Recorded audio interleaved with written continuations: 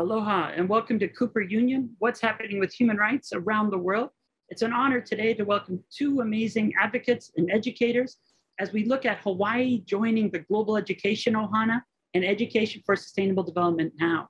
What's so exciting is United Nations University Regional Centers of Expertise, Hawaii was just designated as the newest member of the global movement of education for sustainable development.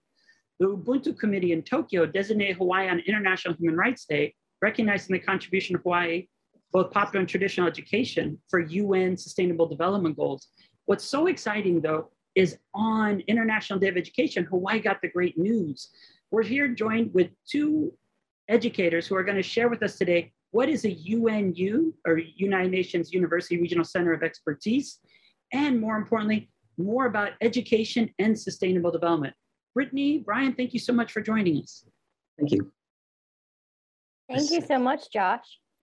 Brittany, can you share a little bit about education in general, why it's so crucial and important, and also about sustainable development and how those two come together under this exciting global initiative?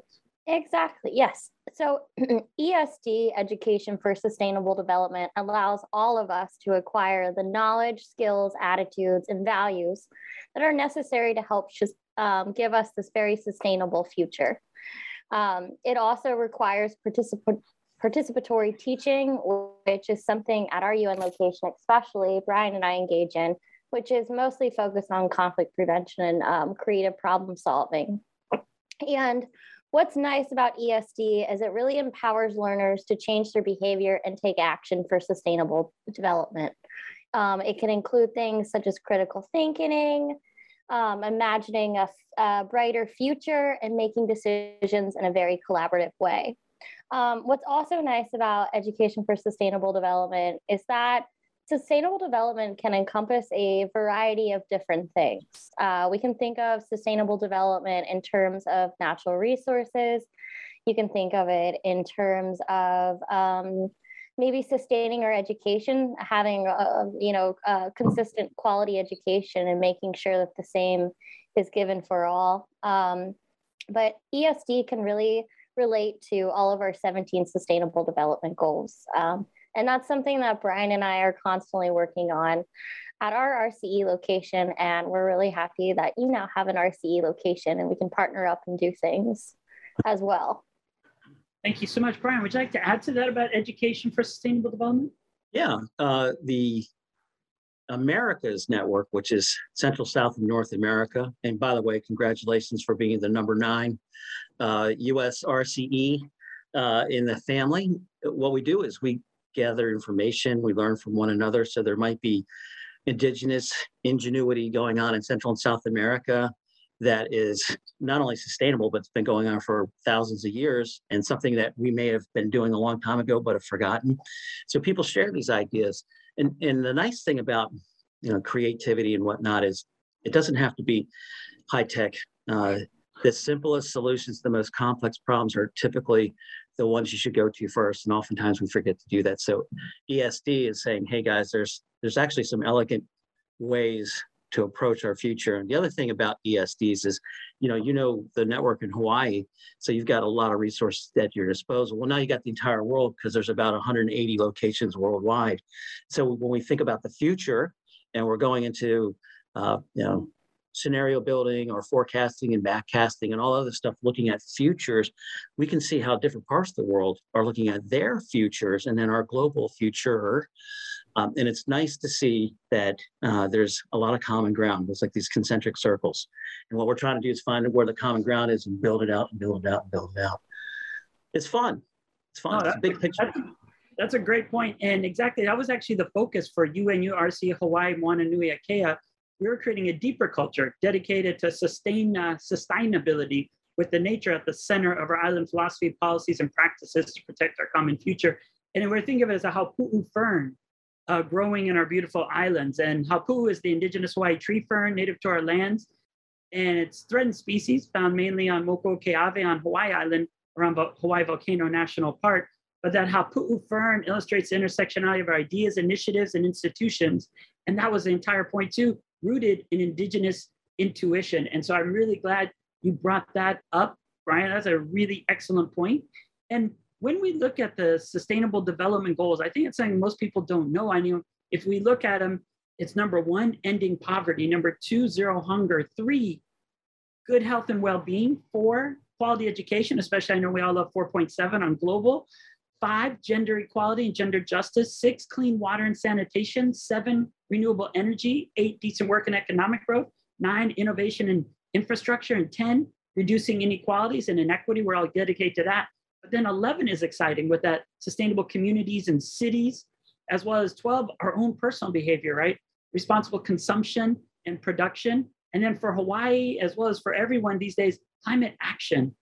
13, 14 is life below water, and 15 is life on land. 16, peace, justice, strong institutions. And 17 is exactly the essence of UNURC, is that partnerships that we're able to forge together. Can you maybe explain a little bit about how the SDGs came about and which UN agencies maybe are really focusing on education and sustainability and have that global mandate? Because most people think of the UN as this monolith building right there in New York, but there's so many UN agencies dedicated to so many different aspects. Brittany? The SDGs were developed at our UN Conference on Sustainable Development. This was a conference that was actually held in Rio in 2012. It also leads from our Millennium Development Goals that we had prior. And the purpose of these goals were essentially to create a set of global goals that relate to the environment, they relate to political challenges, but also economic challenges that we face as an entirety for all of humanity. And what's interesting about the United Nations is that we have these goals, and whether or not you want to see them as setting ourselves up for failure, but it's very progressive thinking, and it's taking care of the world. And but it's something that creates world leaders. It creates Nobel Peace Prize laureates. It helps expand our United Nations as well. A lot of people, like Joshua said, when they think of the UN, they think of UN headquarters in New York. But they don't realize that there's so many different levels of the United Nations, especially they can be within nonprofits, they can be found within universities. We have various organs of the United Nations. We have UNITAR, UNICEF, UNESCO, and even a lot of these organs that exist, or organizations, I would call them more so, a lot of them have different things embedded within them. Like UNITAR has CFAL, and CFAL and UNITAR, even though they talk together, they operate very differently. Can you explain the acronym for some? Because I know we run around in the UN world, and most people are like, what is UNITAR? Is that something I wear with my Lululemons? It sounds like, yes. So UNITAR is United Nations Institute for Training and Research. We also have UNDP, United Nations Development Program. There's so many out there. And then we also have these RCE locations, as you know. Which are regional centers of expertise. Thank you. Some of these UN Sustainable Goals have been championed by particular people. Brittany, you want to say anything about Charles Hopkins, or am I putting you on the spot? Because you go ahead. Well, he's a UNESCO chair, and he's been with UN and RCE. Gosh, he's been with UNESCO and RCE for quite some time, and his work has led to some of these, well, at least one of the Sustainable Development Goals. So it's not like it just came out of a committee and people sitting behind desks and whatnot. It's people out in the field. And when I think of the UN, there's that stereotype about people, desks, and slow bureaucracy and governments and fighting and two-headed monster and New York City and whatnot. But really, the UN is people out in small villages and throughout the world doing things using indigenous ingenuity. In India, it's called Jugaad, coming up with really crafty solutions. And it reminds me of, if you got some junk in your backyard and you got an idea, you're an inventor. And a lot of the things that lead to people meeting 21st century needs without the advantage of, say, some of the first world technology, their ingenuity is what's leading to sustainable development, but without all the garbage that goes along with it. So literally they find creative ways to do it. And I think that really should be the face of the UN, in the future. What young people figuring out. So for instance, like how do you harvest water in a desert region? And you go out and you realize this technology has been around since, before Petra. And how's it they can harvest several hundred gallons of water a night without really doing it, or several thousand gallons when they're really trying, or during the raining season, several million gallons. How do you get 20,000 people to live in a place that gets less than 1 inch of rain on an annual basis? Because they figure it out to work with nature, not against it. So they dance with nature. And the more we go back to that kind of thinking and we get this sort of creativity going, the more we can see that there's a lot of elegant, simple ways for education for sustainable development to occur. It's not just textbook stuff. It's going out and remembering what our forefathers and mothers may have done before us. We're going to other parts of the world and seeing how it's done and bringing it back home. We should be exporting ingenious ingenuity from other parts of the world, bringing back here to kind of simplify things in a sense. I mean, look, no, I'm not trying to poo-poo some of the advances we've had with being able to grow crops to keep millions of people, hundreds of millions of people alive and nourished. There's been some, fantastic advances. I mean, one gentleman is credited with saving several hundred million people in India for his natural breeding technique for wheat in Mexico. That's fantastic. But there's other things we could be doing just to kind of keep it simple. And I think if the more we think about that, the better off we're going to be. I'm getting kind of old, and I see these people come up with these really complex protocols and stuff. It's kind of like, is there just a simpler way to do it? Yeah. And if it's simpler, more people can repeat it or modify it. You make something so incredibly complex, it's going to be hard to do. It's going to be hard to teach. It's going to be hard to transmit. I totally agree. And that gets to really something that Brittany got back to. I really thought what was revolutionary about the global goals was, first and foremost, it said leave no one behind. I thought that was absolutely crucial. Also then furthest behind first. But then what was also a shift, right, from the Millennium Development Goals to the global goals, it wasn't cutting it in half. It was bold enough to say we'll eliminate it from the planet. And then I really do appreciate, Brian, all the examples you're giving, because when we do think about it, it is more peer-to-peer, and just people talking story is probably more transformational than that more complex, larger systems that we've worked in the past, where we hire consultants and do everything. What I'm excited about the UNURCE, Hawaii Moana Nui Akea, is that network of knowledge and being able to exchange and being able to then focus what you were saying, that dance. We started to do that dance for dignity, but also dance for democracy. And in this case, it's Earth democracy, as Vandana Nashiva talked about it, and how we can do that. Maybe you could continue with highlights of various UNURCE activities and ingenuity in the Americas, as well as around the world, building on the one example you shared earlier. Can I give you one real quick that I love it when people just come up with brilliant ideas, and we'll give you some specific RCE stuff in the Americas. But there's a young researcher at Stanford University who was looking at, it's a medical engineer. How is it that we can get, so this is one of the access to healthcare is one of the SGDs, and how do we make it universal and affordable and approachable and that sort of thing. And what this guy did, well, there's two inventions. One is you need to have a centrifuge, like an Okidata, where you can spin blood into serum and stuff like that to be able to do some hematology analysis. Well, what they did is they get a little piece of paper, they put a drop of blood on it, it's got two strings, you pull it like this and it spins. It's kind of like a kid's toy. Like when I was a kid, I had something, I don't know what it's called. And then what it does is it separates the blood out, and then you can take it, put it on a slide and do your analysis. It's kind of like for 50 cents. So you don't have an $800 microscope, and you don't have to worry about the power supply. That's one thing. And then another thing that this guy came up with for less than $1, he built a microscope, and it comes on a piece of paper, and you can pull it out and you can have assemble it, and it's got a little piece of glass in there to amplify or for you to be able to look at the sample and visually verify, oh, this is, we've got malaria here, or we've got something going on. And it's almost as ingenious as like some of these water purified, the straws you can use to drink, have potable water. All that kind of stuff saves lives. And it's no use doing anything else if people are dying on us from diseases that are easily preventable.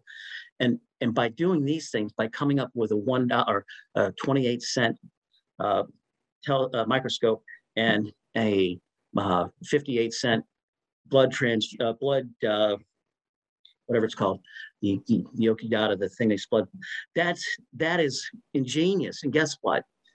It's being exported, and it was developed in the field, and they taught people, and the people in the field saying, hey, this is how you should modify it. This is the way it's going to work. That's and the networks for doing something like that, the networks of democracy for doing stuff like that is UNU RCE locations. And there's a ton of them in India, by the way, and there's overabundance, I should say, which is good, in India and in Africa. And what we in the Americas can be doing is linking up with those folks and seeing some of this crazy cool stuff that's going on. Yeah. Thank you so much. Brittany, is there anything you'd like to add about examples of UNU RCE in the Americas and how we can interact better?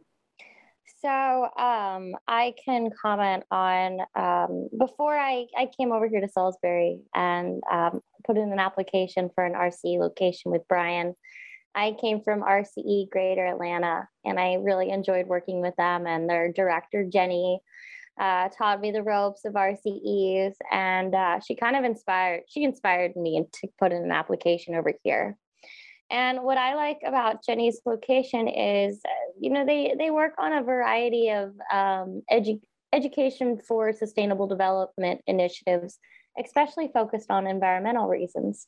But she also she approaches the sustainable development goals from a viewpoint of equity and justice. And that viewpoint really builds upon Atlanta's history as being home to the civil rights movement. And I think it's very inspiring because she's created like this new regional model for collective impact over there. And she has incorporated and really developed a large youth network over there as well. And let's see here, another example could even be over here, our RC location that Brian and I have. We also take a similar approach. We not only focus on environmental issues, but if there's a certain like social justice issue as well, we'll work on a project with some of our fellows, especially if it involves the Gandhi family. So I don't know if Brian wants to share a little bit about Dr. Arun Gandhi, if we have time. Yeah, it doesn't hurt to have a guru. Arun Gandhi is Mahatma Gandhi's fifth grandchild.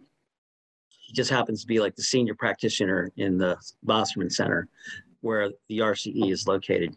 And Arun takes ideas. He calls himself a peace farmer and does things one at a time. Yeah. And he's been at it he'll be 88 in April. So, a good eight decades. He learned from his grandfather firsthand.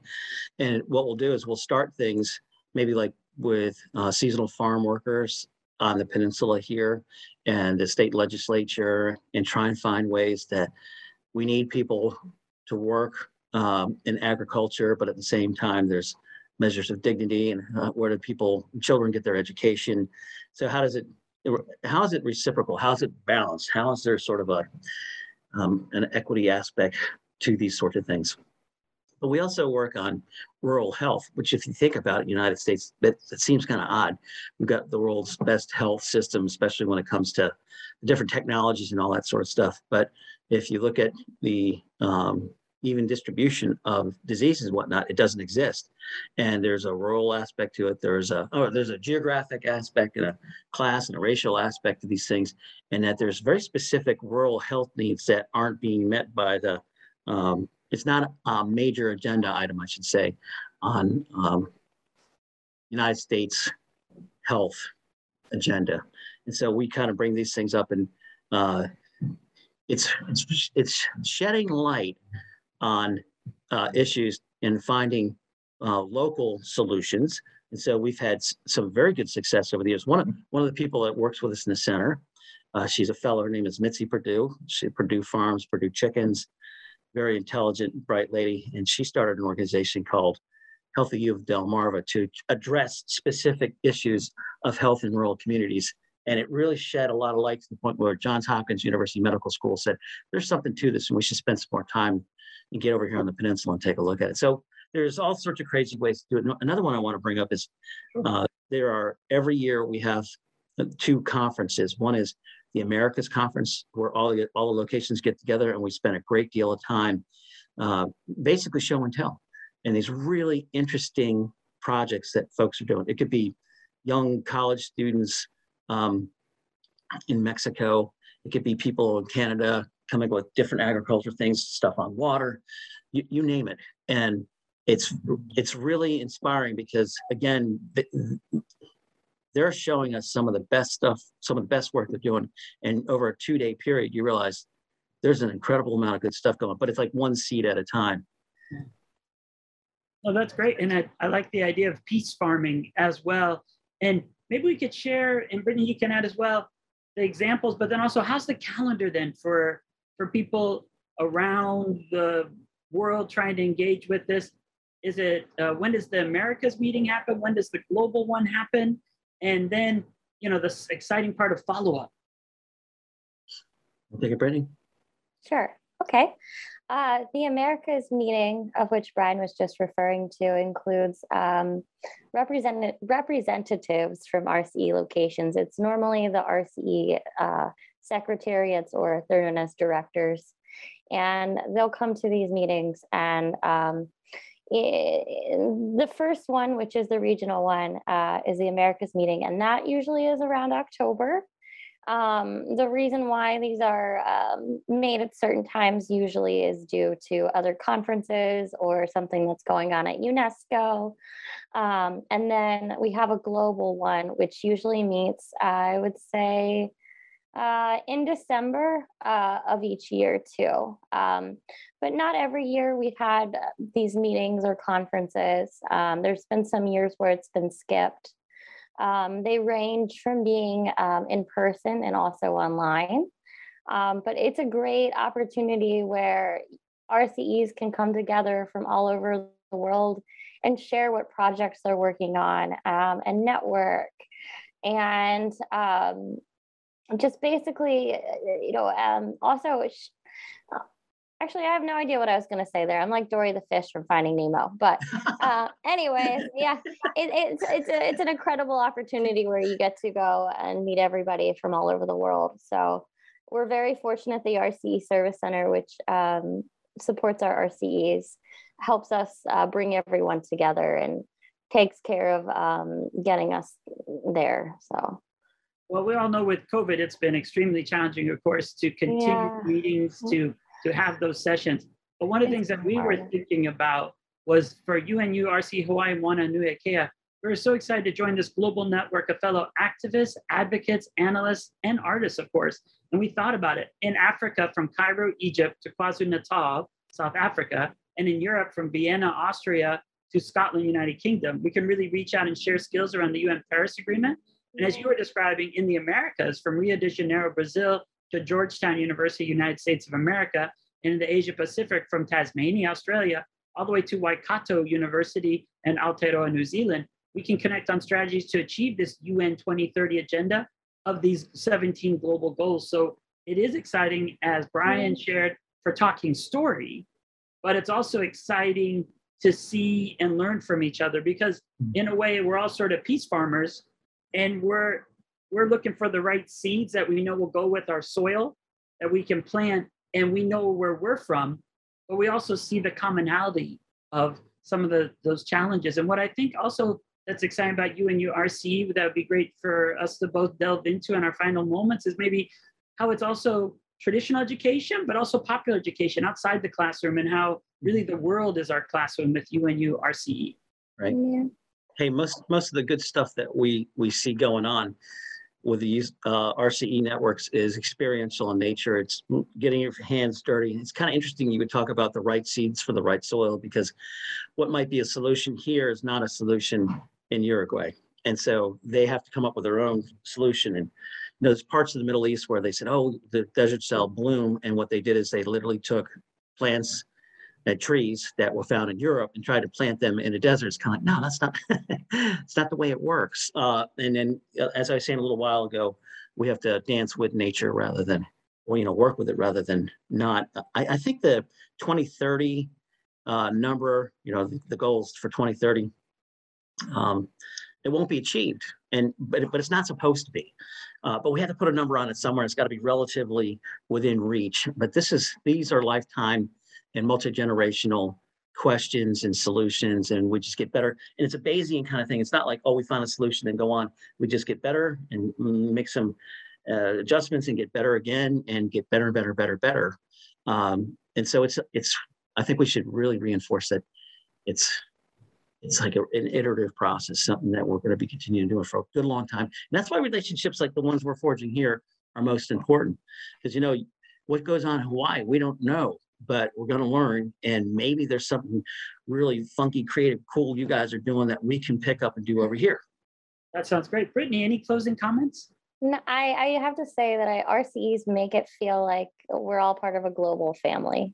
And ever since you've been introduced as an RCE, Josh, you've even come closer to us, I feel like, even though you're all the way in Hawaii. So no, UNU RCE Hawaii Moana Nui Akea, we consider it also a multicultural, multidisciplinary movement dedicated to sustainable development, rooted in collective dignity and human rights for all. And we're hoping we can contribute by bringing together bold thinkers, transformative beauty builders in an inter-island and intergenerational hub for sharing these promising practices to promote rights and protect our planet. And Brian, it's definitely aspirational, but I think it's like human rights. What we're saying about the global goals, it's a floorboard that no one's life should fall below, right? But it's also the heaven and the aspiration we aspire towards. Mm-hmm. And together we can achieve that only by partnering.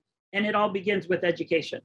Yeah. And you know what? We can match those aspirations with achievable expectations, institutional expectations, those sorts of things. I think one of the things we can't do is kill passion, right? Because young people come up with great ideas, and passion is just fuel. And I've learned at my age that when they're passionate about something, just get out of the way, they're going to run you over. But we can't find every solution tomorrow. Yeah. We can work on it in stepwise progression. So I guess maybe the wisdom there is the patience that goes along with good conversation, good action will eventually lead to something, and not to rush what we're doing. It's a deliberative process, something we're in it together. Thank you so much. And that's actually the 3 Ps I teach all my students. First is passion, and that's a renewable fuel. Then it's patience, because things just don't happen as quick as we wanted to. And we always remember, though, as youth, got to be yesterday. And then finally, persistence. So those are the 3 Ps I always share. So it's great we're on the same page. I know we're running out of time, but I want to thank you on. I think, Brian, we want to have one more P. I don't want to leave out. Perseverance. There you go. That goes with passion, persistence, perseverance. There we go. Thank you so much, both of you, for joining us, and look forward to being part of the UNU RCE Ohana. Maluhia me kapona. Thanks, Josh. Welcome to Namaste. the gang.